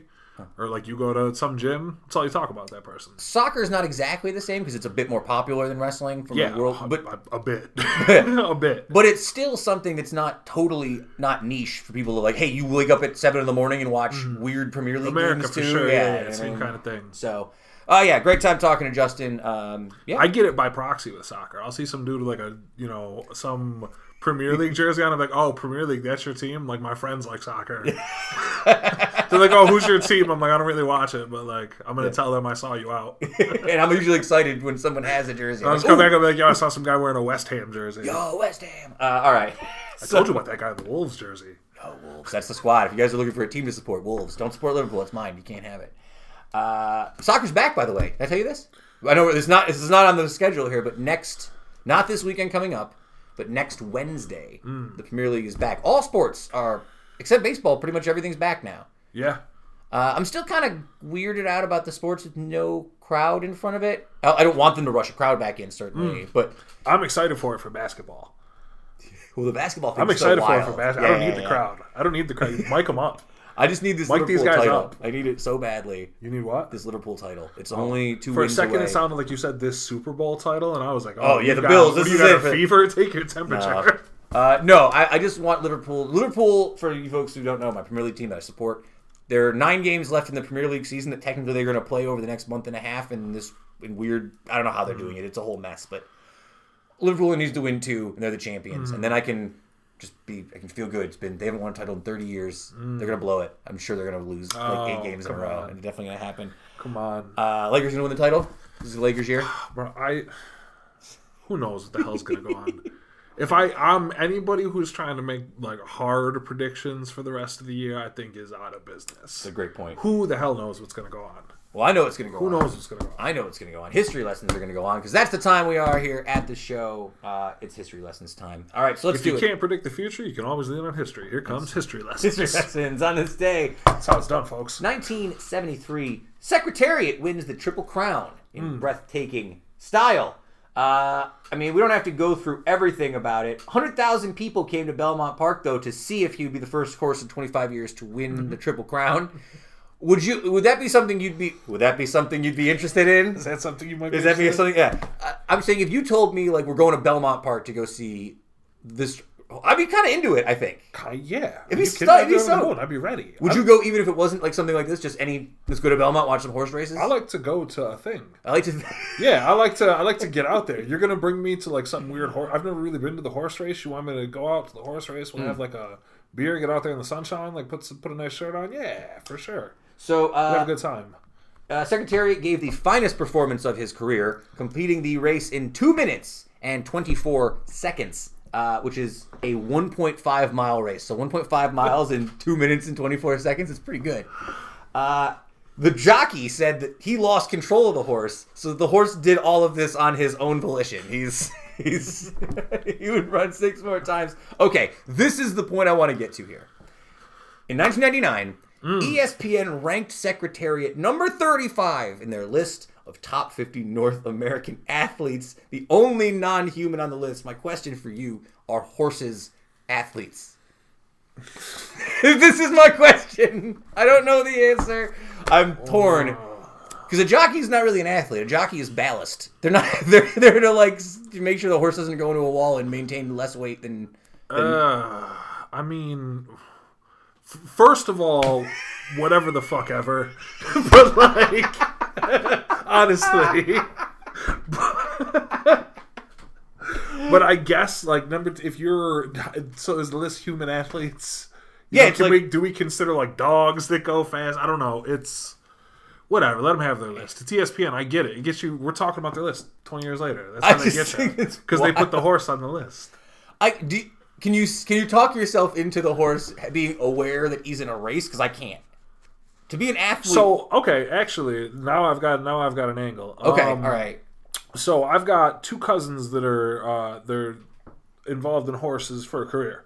My one cousin owns a farm in Wisconsin where she breeds and trains and puts up horses. She's been riding horses ever since she was a little kid. My cousin Keith, she's the best out there in Fond du Lac, Wisconsin. Sublime Saddlebreds.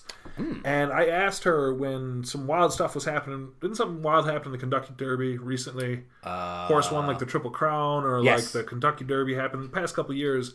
And I asked her, I'm like, how aware is the horse that it's competing with? Like what we're doing out here is I'm trying to be the fastest. How aware is it of like these other horses?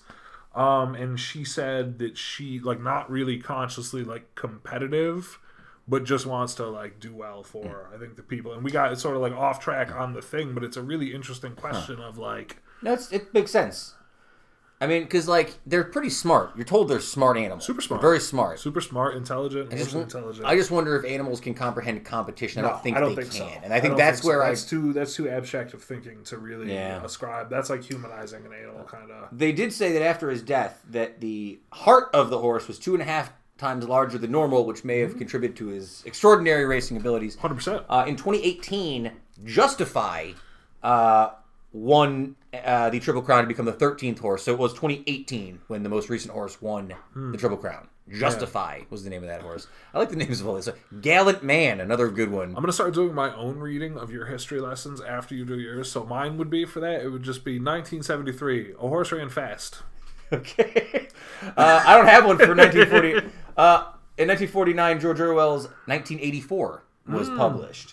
So there you go. I feel like we've talked about it before. It feels like it's super relevant now in modern times. It's certain to have come up too, because it's probably one of the most widely known books that there is. Yeah. Like from around, and maybe probably widely known, but like less read. I'd be interested to know what book is the one that people know about the most, but the least have read. So Animal Farm was the first book he did that sort of talked about like the economy and how it can be distorted and had like these political angles. He got more political later in his career. Right. This book, however, 1984, was his first taste of critical and financial success. This was his first major, like, big-time success. First hit. It also brought a lasting vision of a grim future where all citizens were watched constantly and language is twisted to aid in oppression. That sounds vaguely familiar. Citizens are watched constantly and language is twisted to aid in oppression. Heavy stuff. In the real 1984, as we move on, the movie Ghostbusters was released. So not quite as grim as Orwell had predicted for that 84. No. So Ghostbusters just means we're about another 20 years away from having to contend with ghosts in every major city in America. Exactly. Yeah, the ghost uprising is, like I said, you never know what's going to happen in 2020. Ghostbusters was originally a vehicle for Harold Ramis, Dan Aykroyd, and John Belushi before he died. So it was supposed to be him. Bill Murray sort of came in to play the role that Belushi would have played. Bill Murray came in and saved their lives is what happened. It's true. So look, there's a sequel to this movie, Ghostbusters 2. There is a all-female version directed by Paul Feig from 2016. There's another version of Ghostbusters coming out because people didn't like the all-female version because gritty reboot. Yeah. The gritty reboot of Ghostbusters is coming. Can I say something? Sure. I don't need another Ghostbusters movie. Oh, they're going to come for you now. That's fine. Nobody needs another Ghostbusters movie. You're with the people that are behind you. I thought the first Ghostbusters movie is really cool. The second Ghostbusters movie is fine. Now you're talking a little crazy. It's fine. It's great. It's great. It's just as good as the first one. Who's the guy who plays the creep? Oh yeah, the weird little yeah. He is Vigo. That guy, whoever that guy is, I forget his name off the top of my head now, but he's great. He was on Ally McBeal. Either way, he was Ally McBeal's love interest, but he also was in love with Vigo the Carpathian. Right. But yeah, I don't have nostalgia for Ghostbusters the way that Hollywood wants us to. I feel like I don't. No, this is one of the things they do sometimes with these reboots is like the people who are nostalgic for Ghostbusters are like 46. Yes. You know what I mean? Mm-hmm. Like, I feel like it's just, they're pitching it as like this young thing, and I feel like it hasn't cycled around enough to get the kids. Yeah. But I feel like the target audience is a little bit older than you're pitching a summer tentpole movie to. Mm-hmm. You know what I mean? Like, the type of people, I don't know. I don't think that they don't really know their audience. I feel like people at the studio are like, oh, I remember Ghostbusters. I loved it when I was a kid. You're 60. So now other people, exactly, like just a different... Speaking of movies that have had huge, wide impacts on culture, in 1995, another film called Congo premiered in the United States. After the success of the novel The First Great Train Robbery, Michael Crichton decided he wanted to write a screenplay specifically for Sean Connery. He wanted Sean to sort of play this great white hunter character like Alan Quatermain from the older Rider Haggard novels. I don't know much about Alan Quatermain. I know it's a thing that exists. It's sort of like Indiana Jones, sort of adventure type character, right? But he didn't want to do the movie. It was offered to Steven Spielberg and John Carpenter, who both declined. This was early on. It was years later that the movie was actually made. Congo, the movie in 95, it was not well received. It has a 22% rating on Rotten Tomatoes. Roger Ebert, however, liked it. He gave it 3 out of 4 stars. He called it a splendid example of a genre no longer seen in fashion, the jungle adventure story. Oh, okay. I see what he's doing. He probably would have loved Lost City of Z. People like that movie, I heard. Yeah. Bad reviews say that this is a Spielberg knockoff, shamelessly lifting ideas and themes from a handful of Steven's greatest works. Wait, who's not? Who wasn't? It's true. In 98. This cast is not great. It's Laura Linney, Dylan Walsh. I like Ernie Hudson and Tim Curry, but I could lose everybody else except Joe Don Baker, who I have a soft spot for. I don't think I've ever seen the movie Congo. So the only reason I have read the book Congo. Yeah, books are like twice probably. And I thought the book was really enjoyable, but it doesn't seem like that made the movie much like the book. So here's an interesting one right here.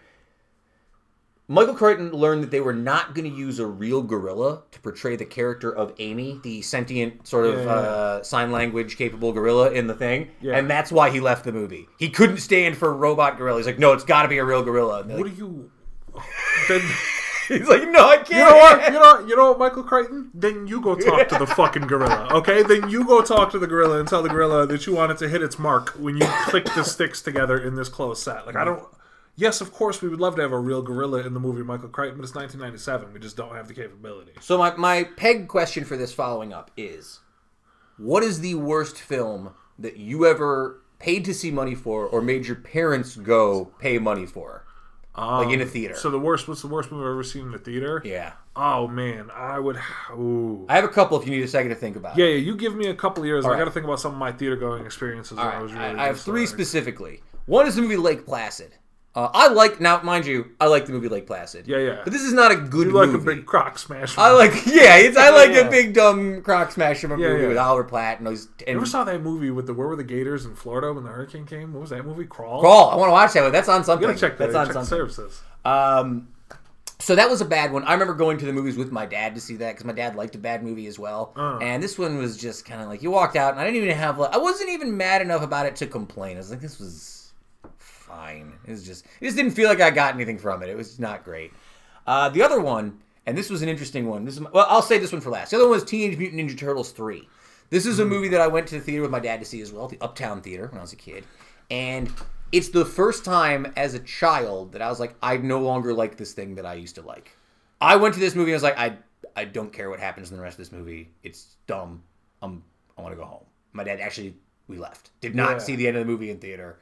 But the one that I think is the most interesting story is in high school, and I guess college. I don't remember. I forget what years when this movie came out. I read The Da Vinci Code by Dan Brown. I liked the book. It was fine. I don't love it. It's just fine. It was a good read back then. It was very popular. It was everywhere. Sure. So when the movie came out, I was excited. I brought a girl with me to see the movie who had not read the book, but she was kind of interested in like art, and it was right in her wheelhouse or something she would have liked. Yeah. It was great because we went to the movie. The movie's over. She's like, that was pretty good. And I'm just like, this was the biggest piece of shit I've ever seen in my whole... I'm done with this movie. I'm like, they ruined everything about it. I'm done with this movie. I'm done with you if you liked it. Yeah. But yeah, that was a movie that I remember just because I was like, I better be this when I go in, and it wasn't, and I just was really overly harsh on it. So those are 3 movies that I paid money for that I walked out having weird feelings about. So I'd be willing to bet, I've given it some thought, I've got some stuff, so I'd be willing to bet that the worst movie I ever paid to go see in a theater is probably something that I've forgotten. And it's probably something during those halcyon days of like being young enough to go to movies on like dates and like with friends and like just going to movies more, you know what I mean, and stuff like that. When you were a little bit younger, I'm sure I saw some stuff, but the things that really jump out to me, it's funny you say the thing about a date, because when I saw the remake of Nightmare on Elm Street, was really bad, and I went on a date to see that movie, and it was an amazing date. The date itself was excellent. The experience was really nice. You know what I mean? The person, like, you know, all that stuff. That was all a really good thing because partially the movie was so bad. Yep. Like, it helped, and we had that whole thing, and we're gassed up going into it and laughing about it after. So you can't really count a movie like that. 'Cause sometimes you see a movie that's really bad, but you enjoy seeing it. Like, you know, just bad movies we enjoy. But the thing that really jumps out to me, probably the worst thing I've ever seen in theaters, I remember a movie called Formula 51. Yo, did we go see that together? Because I saw that in theaters. Maybe. I definitely saw it with a good friend of the pod, Florida correspondent Pat Gerace was there. We definitely went to that movie together. Yep. We all were at that movie. That's a very bad movie. Yeah, that was really bad. That was really. Oh man, that was really not good. Wow, not even redeemably like it's so bad. Like, there was not anything about that movie that I remember being like, oh, yep, I'll take this with me. I barely remember it now that you bring it up. Honestly, yeah. I don't remember all. Samuel L. Jackson. Oh yeah, it's these guys. This should be fine. This will be really good. Robert Carlyle. Yeah, that weird British guy. Who knows? Yeah. It was so dumb. And then I also remember seeing the movie Sleepy Hollow with Johnny Depp in theaters. Yep. But like super late at night with my friends, and we were like almost too young to be out that late. Yep. We were just kind of in trouble, and nobody was really there for even the movie. We were just there to be there. So that was one that always stuck out to me too. Where like I might actually like that movie more now. When we were kids, we were like, "This was dumb. What are we doing here?" A couple bad date movies I went on. Now that we're on this tangent, I took a girl to see Signs. That was okay. Signs a great date movie. It was pretty good. Yeah. And then I took a girl to see Inception. And we were both pretty hyped about it, and then we both walked out like, what the hell was this? I'll watch Inception one of these days. I don't like Inception. I'm probably being... I'm at this point in time, I'm being harsh on Inception, but sure. It's performative, but it's not my favorite Christopher Nolan that makes movie. sense. It's no Prestige, because that's... I did take a girl to see True Grit, which was a surprisingly good. The remake of that. I'm trying to think. There was one... do you remember this one? This is a good one.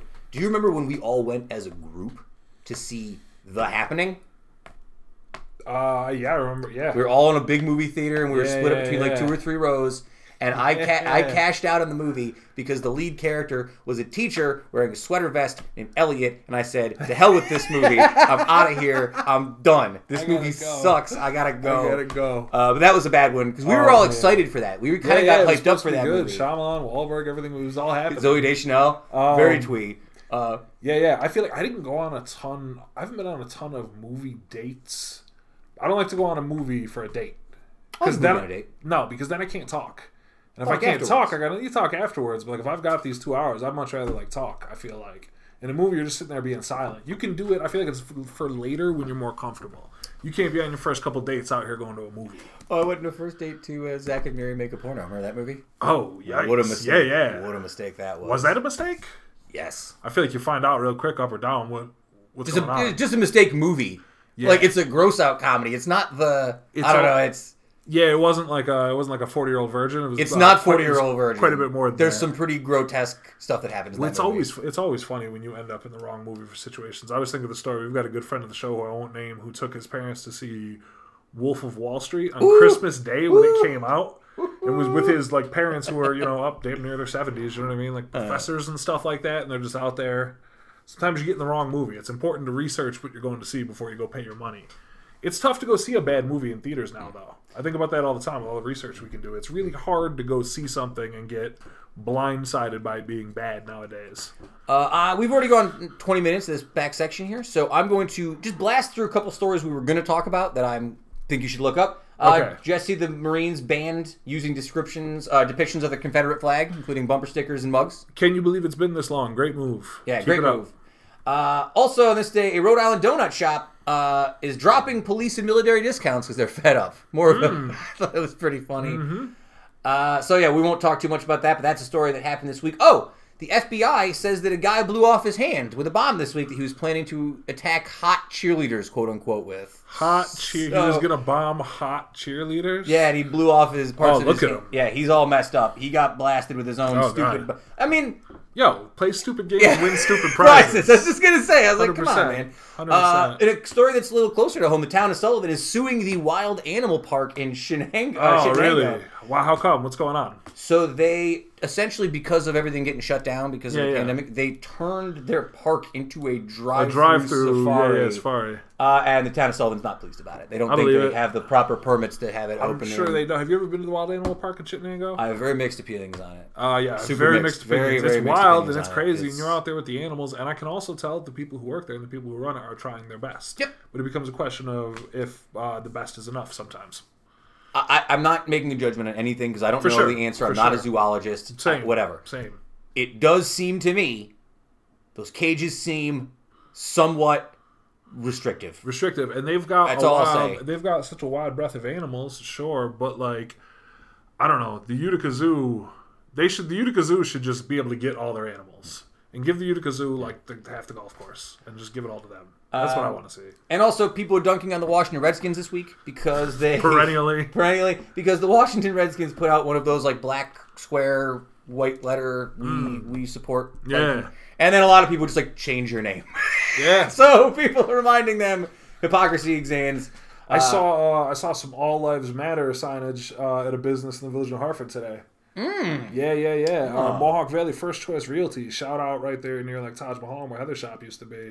Has got a script reading. They're trying to make it be like, everybody's got to come together and like unborn babies are lives too and talk to God. I see. But I mean, they made big enough letters. Well, I will make sure to for all your realty, all the houses we're buying, to go there for all my realty needs. Morons. All right, fools. A couple quick bits from other blogs. Well, I guess we'll do one before we close up. I love it. What is the proper strategy for completing a jigsaw puzzle? Do you group all the pieces by color? Do you start with the edges? Do you pick small sections and build out? What is your plan when you build a jigsaw puzzle? My mom would say, even though we're not supposed to talk about her. We are not supposed to reference your mother, Angela, here on the show because she doesn't like it when we say her name or reference her in any way. So it's important that we don't reference her any further because she doesn't want to be mentioned on the show. She would say to me, that you have to do the edges first. You have to build the outside piece because the edge pieces have those flat spots. No, 100% correct. You gather all the edge pieces, then you build your edges, and then you can strategize about grouping colors or whatever it is you might want to do. But until you have those edges, you have nothing. I used to be so good at this, I would call myself the Edge Lord, and then that was taken away from me, unfortunately, by the internet, and they can have it, it's fine. So you think. I tell everybody how much of an Edge Lord you are. Lord of the Edges. I also do like to do the thing, though, once I have some wall built, I'll try and find one particular part of the picture that's particularly noteworthy. It's important to keep your brain moving and functional, so whatever's interesting to you if you're putting together pieces, and it's especially, that's why a jigsaw puzzle is nice for adults to do with kids. Yeah. Because different people can have different jobs. Do you remember any particular puzzles you had as a kid that you would do? I don't remember the image of any puzzles. Two things. I don't remember any of the images of any puzzles. I just remember doing them, like with my mother and with various people when we were young. Yep. The only image of any puzzle that I remember in my life is the puzzle that was pictures of ice cream that Michael and Bobby Budnick did in Salute Your Shorts when they both had the tonsils. Yep. And then they broke in and got the ice cream and they were friends after that. Remember when you go to like the dollar store and you could buy like a puzzle for like $1? Like, for sure. I'm sure you still can. Like 50-piece, 100-piece puzzles. Mm-hmm. I definitely had a Hulk Hogan full-size ripping his shirt open puzzle. So there's definitely like a bunch of pieces in there. It's just like Hulk Hogan's like nipple. Like here, which nipple is this on the Hulkster? It's which nipple you got? Which nipple you got there, Hulkster? I feel like we would do like landscapes and stuff like that a lot, just like paintings and landscapes and things like that when I was a kid. Justin brought me a puzzle not too long ago, but it's like cats in a candy store with jelly beans. It's very cute. Well, I mean, it's not about the picture; it's about the journey, putting the pieces together. It's pretty cute. I remember on Salute Your Shorts that some people stand by it. They say you got to do the puzzle upside down. Face down is the only way to put the puzzle together, is what they say. That seems crazy to me. That's outrageous. Could you imagine? Do you remember the 3D puzzles? You do like a 3D puzzle of like the. It's always a mess. You can never do it. They're hard. Because they didn't really go together. Yeah. Because you could force those any will be two back pieces. now that we have like 3D printers and stuff like that. Wow, that'll come back for sure. Wildly hard. I had I forget if it was like Big Ben or Empire State Building or something. Again, I got it specifically so Godzilla could destroy it, but I could never build it because it was too hard for my idiot child brain. I went back to Legos and Lincoln Logs almost immediately. So that's it. All right, we're done here this week. We survived. Done. Week. We made it. Another week in the books. Next week, 5-year anniversary of the podcast. You're gonna give yourself an ulcer about this. No, I'm excited. I am. Gassed. We should yell the whole time. Just shout. Speaking of which, shout out to Heather. I will definitely, no matter what happens this week, I will get on Zoom or Skype, and I'll do something with Heather for next week, so you guys will get to hear her voice. No more Sausage Party episodes with just the men. I'll try and get some other people on here. I'm going to reach out to a few guests from the past to see if they'd be interested in chatting us up. We'll see. I've got some hooks in the water. I see. Casting out some hooks. Summertime's coming. That's how you know. Follow Kevin _ Kevin Sullivan. Follow me at SF Doom. Follow Heather at HeatherWaz1. Follow me at Utica Made in Utica. Follow the show at Uticast. We are on Facebook, SoundCloud, Instagram, Apple Podcasts, Stitcher Podcasts. We are taking over the web. Sayonara, humanoids. Keep it tight. Woodstock lives. Black Lives Matter. Right? Stand up, use your voice, do what's right, and all lives can't possibly matter until Black Lives Matter. So Exactly. do the right thing. And if Be you a don't, good person. Stand up. Keep fighting. Stay out there. and if Help. you think- Donate. Give a couple dollars. and if you think you're the kind of person who doesn't need to hear us talk about this, you are 100% the kind of person. Oh, and please never who listen to the needs show to- again if you don't want yeah. to. Ever. Never listen Ever. to yeah. But if you think that you don't need to hear people talk about this, then you, the person, needs to hear it the And if you most. think I'm wrong, please come talk to me. I won't be a jerk to you, but I will tell you why you're wrong. So Treat people good out there. change of minds. Talking to folks. Everybody should always treat everybody good all the time. If they can help it. All right, keep What's it going tight. on now? We're just here. We're Yeah. keeping it tight. Is this the end? Keep it tight, listeners. We'll talk to you next week. Get woozy out here. 5 years next week.